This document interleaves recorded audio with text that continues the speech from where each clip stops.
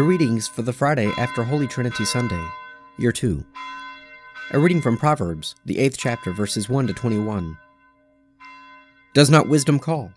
Does not understanding raise her voice?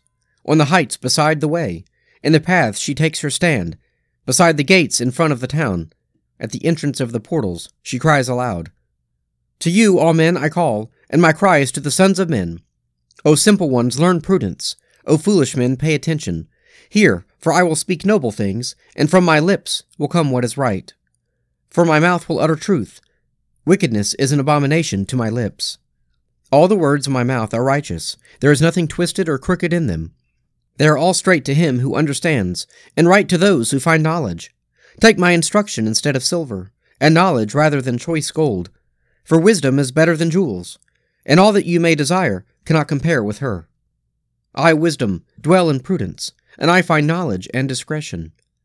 The fear of the Lord is hatred of evil. Pride and arrogance and the way of evil and perverted speech I hate. I have counsel and sound wisdom. I have insight. I have strength. By me kings reign, and rulers decree what is just. By me princes rule, and nobles govern the earth. I love those who love me, and those who seek me diligently find me. Riches and honor are with me, enduring wealth and prosperity. My fruit is better than gold, even fine gold, and my yield than choice silver. I walk in the way of righteousness, in the paths of justice, endowing with wealth those who love me, and filling their treasuries. A reading from 2 John, verses 1 to 13. The elder to the elect lady and her children, whom I love in the truth, and not only I, but also all who know the truth, because of the truth which abides in us and will be with us forever. Grace, mercy, and peace will be with us from God the Father and from Jesus Christ, the Father's Son, in truth and love.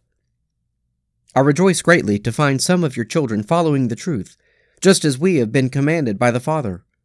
And now I beg you, lady, not as though I were writing you a new commandment, but the one we have had from the beginning, that we love one another.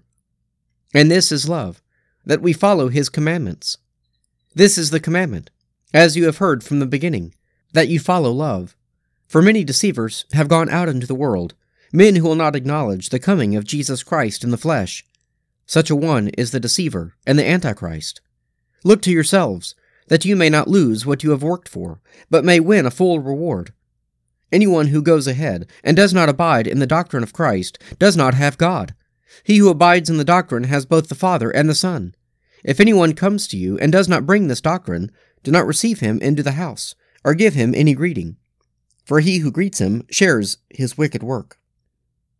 Though I have much to write to you, I would rather not use paper and ink, but I hope to come to you and see you and talk with you face to face, so that our joy may be complete. The children of your elect sister greet you. A reading from the Gospel of St. Matthew, the 12th chapter, verses 1 to 14. At that time Jesus went through the grain fields on the Sabbath. His disciples were hungry, and they began to pluck heads of grain and to eat. But when the Pharisees saw it, they said to him, "Look, your disciples are doing what is not lawful to do on the Sabbath." He said to them, "Have you not read what David did when he was hungry, and those who were with him, how he entered the house of God and ate the bread of the presence, which it was not lawful for him to eat, nor for those who were with him, but only for the priests? Or have you not read in the law how on the Sabbath the priests in the temple profane the Sabbath, and are guiltless? I tell you, something greater than the temple is here, and if you had known what this means, 'I desire mercy and not sacrifice,' you would not have condemned the guiltless. For the Son of Man is Lord of the Sabbath." And he went on from there, and entered their synagogue. And behold, there was a man with a withered hand. And they asked him, "Is it lawful to heal on the Sabbath?" so that they might accuse him. He said to them, "What man of you, if he has one sheep, and it falls into the pit on the Sabbath, will not lay hold of it and lift it out? And how much more value is a man than a sheep? So it is lawful to do good on the Sabbath." Then he said to the man, "Stretch out your hand." And the man stretched it out, and it was restored, whole like the other. But the Pharisees went out and took counsel against him, how to destroy him.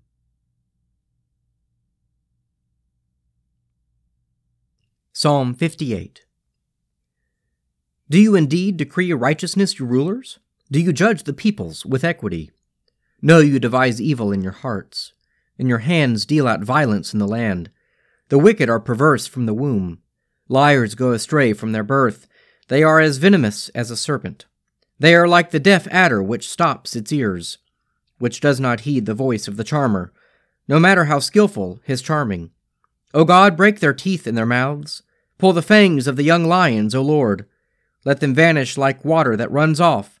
Let them wither like trodden grass. Let them be like the snail that melts away, like a stillborn child that never sees the sun. Before they bear fruit, let them be cut down like a briar. Like thorns and thistles, let them be swept away. The righteous will be glad when they see the vengeance. They will bathe their feet in the blood of the wicked.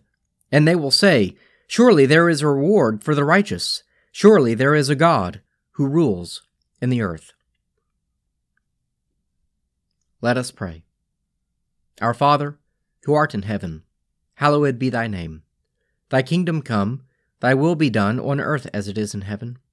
Give us this day our daily bread, and forgive us our trespasses, as we forgive those who trespass against us.